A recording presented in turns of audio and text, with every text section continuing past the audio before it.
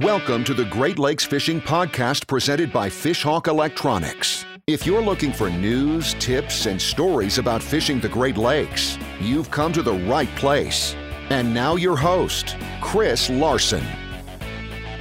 Welcome to the Great Lakes Fishing Podcast. We're at the Greater Niagara Fishing and Outdoor Expo, and I'm with Rick Hajecki, and we're going to talk some spring brown trout fishing on Lake Ontario. Rick, thanks for joining the show. No problem. Thanks for having me. And Rick, you were a charter captain. Tell me a little bit about your charter. My charter is, I started out of Rochester about the third week of March.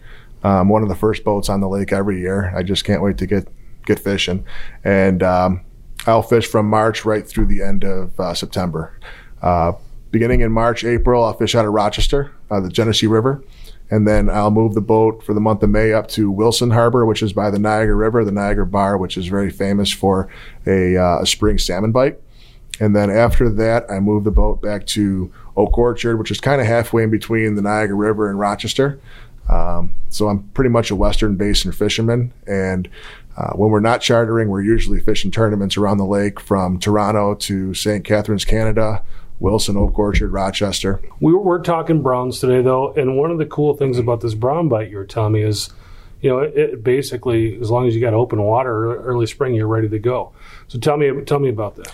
So the cool thing about spring browns is they are literally right on the shoreline, typically in less than 15 foot of water. So no matter what kind of boat you have, you can get out there and chase them. You've got to pick your days. The springtime, we get a lot of weather. So as long as it's a south wind with the way Lake Ontario lays, a south wind is a very easy wind to fish out of. But as long as it's a south wind or a light wind, you can get out there in just about any boat. Like I was out there this past Monday in my 21-foot aluminum boat fishing for these browns, which you can get out there any time of the year over the winter.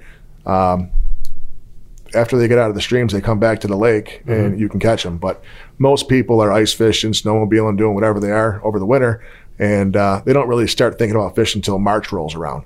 But the cool thing is you get out there with your boat and most of your lines are all flat lines. You're using little stick baits, anywhere from 3 to 4 inch stick baits that dive 3 to 7, 8 foot. And you're using small spoons behind Dipsy divers. And you let those spoons, or let's start with the stick baits. The stick baits you're letting out anywhere from 50 to 100 feet behind a board that kind of pulls your lure out to the side. So the planer boards will hang out on the side of your boat, and you take the lure, hook it to a release, slide it down a tow line, and we can run 3 or 4 lures on each side of the boat. And so when a fish hits that, it pulls it off the release and you fight the fish. We also run small spoons behind a Dipsy diver. And that just is a small trolling device that's circular, and you can make it so that it pushes away from the boat and it dives. So we'll run those out anywhere from 8 to 10 feet, and those are usually really good when the water is dirty. One of the key things with spring brown trout fishing is finding a little bit dirtier water. And a lot of times the south winds will clear up the water. So the best time to fish them is after a blow or after a good rain when you've got water coming in from the creeks. You find that dirty water, the dirty water holds the heat from the sun. So you've got maybe a degree to 3 or 4 difference, and those browns get packed right into that dirty water. So you keep trolling through there and you'll have a successful day. So you're not talking about deep water. We're not talking about downriggers. We're not talking about any of that kind of specialized stuff. This is something that really the average guy could go out and do. Yeah. I mean, if you've got spinning rods, trolling rods, bait caster rods, you can do this kind of fishing. There was years when I had a bass boat where I would just run the creek mouths and I would cast stick baits into the creek mouths and catch them, which is a lot of fun too. But the trolling aspect of it is very simple. I mean, you could literally go out there with a boat that has 2 rod holders, stick 2 rods in there with lures hanging off the back of it and just troll around. And be successful. And you're talking 12, 15 feet of water? You don't have to be any deeper than 15 foot of water. You can, and there's fish out there, but the majority of your fish are inside of 15 foot of water. If you've got lures that you can get into 3, 4 foot of water, there's times when the water gets so clear and those browns get pushed up on that water, the dirty water on the beach, just from the waves rolling in, whether they're 6-inch waves or whatnot. If you can get in there, you can be very successful. But yeah, generally 15 foot of water or less. What kind of speeds are we pulling? 2 miles an hour on GPS. We're not running, since you're fishing so skinny, we're not throwing a probe down in there in the water because it shouldn't change that much. There shouldn't be that much current in 10 foot of water. Sure.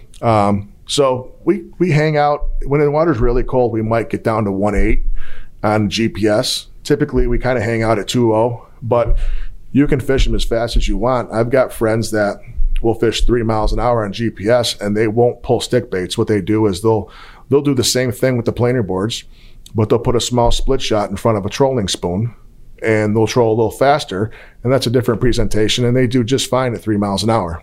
You can cover a lot of water at 3 miles an hour. Sure. And you were talking earlier about, if you find a spot of productive water, you're circling back around, going through that again?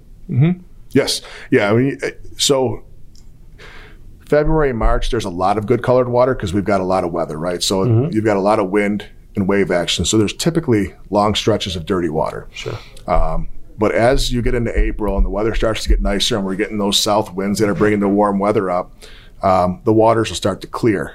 So when you do find a pocket of colored water, if you just troll through it, grab a few fish and keep going, it might be a bad day for you. You spin around on that and just keep going through it, and that can make all the difference. Sure. What kind of fish are we pulling out of there?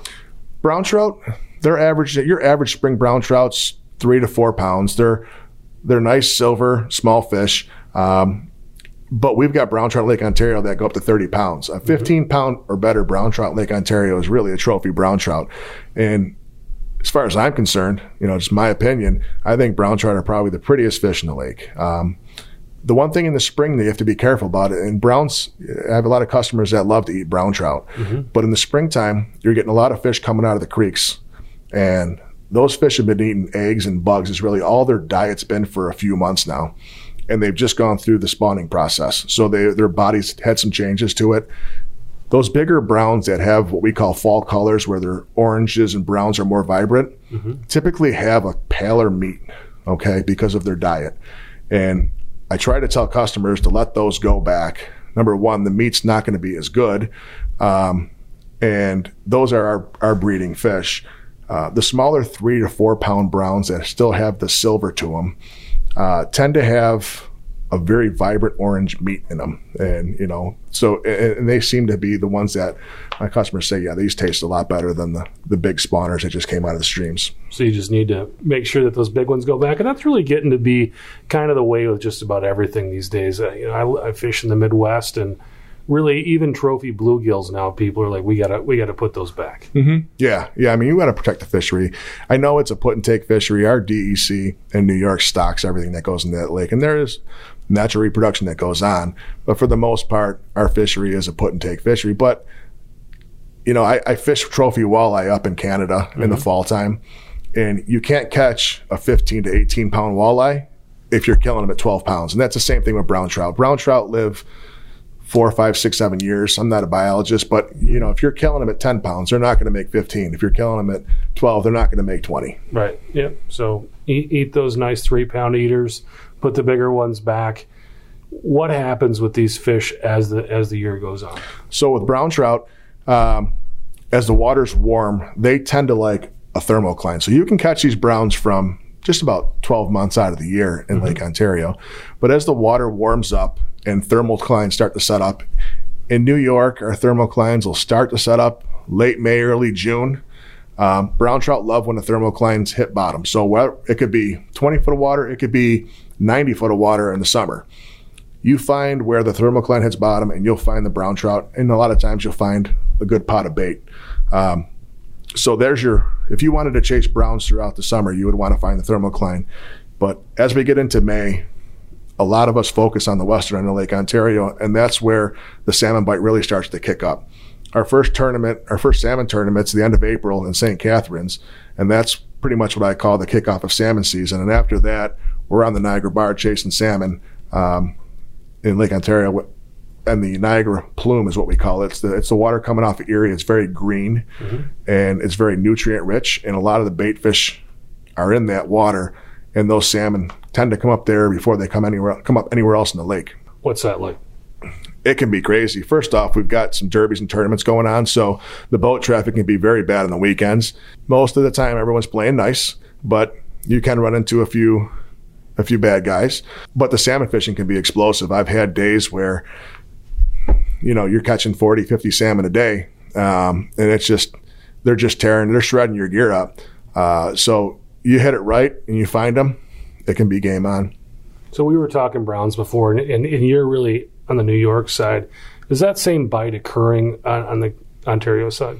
The only place that there's a brown bite on the Ontario side is on the South Shore. So it's kind of interesting that Lake Ontario has lake trout, Chinook salmon, steelhead, and brown trout. And there's some other smaller species in there, but they're pretty insignificant.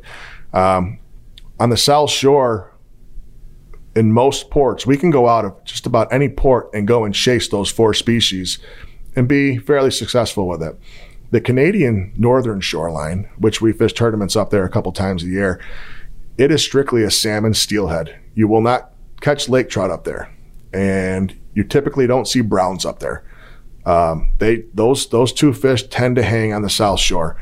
Don't know why. Not a biologist, and doesn't interest me to find out. But yeah, so those 4 species will hang out in the South Shore. The North Shore is salmon steelhead. Now on the South Shore in Canada, there's a few areas where you can get into brown trout. Mm-hmm. And the few guys that know where it's at do very good at it.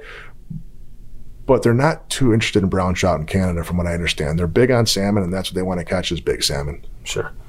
So you just talked about guys knowing where they are, and I don't want you to have to give away your spots, but how do you find these spots where you're going to find brown trout? So in the springtime, these browns are looking for any sort of warm water, any kind of water that can bring nutrients in that's dirty, that'll attract that heat. So what you want to look for is any sort of creeks, ponds, bays, or rivers that are dumping into the lake. If you find that, that's where you're going to find your colored water typically. And when you find that, you're going to find the brown trout.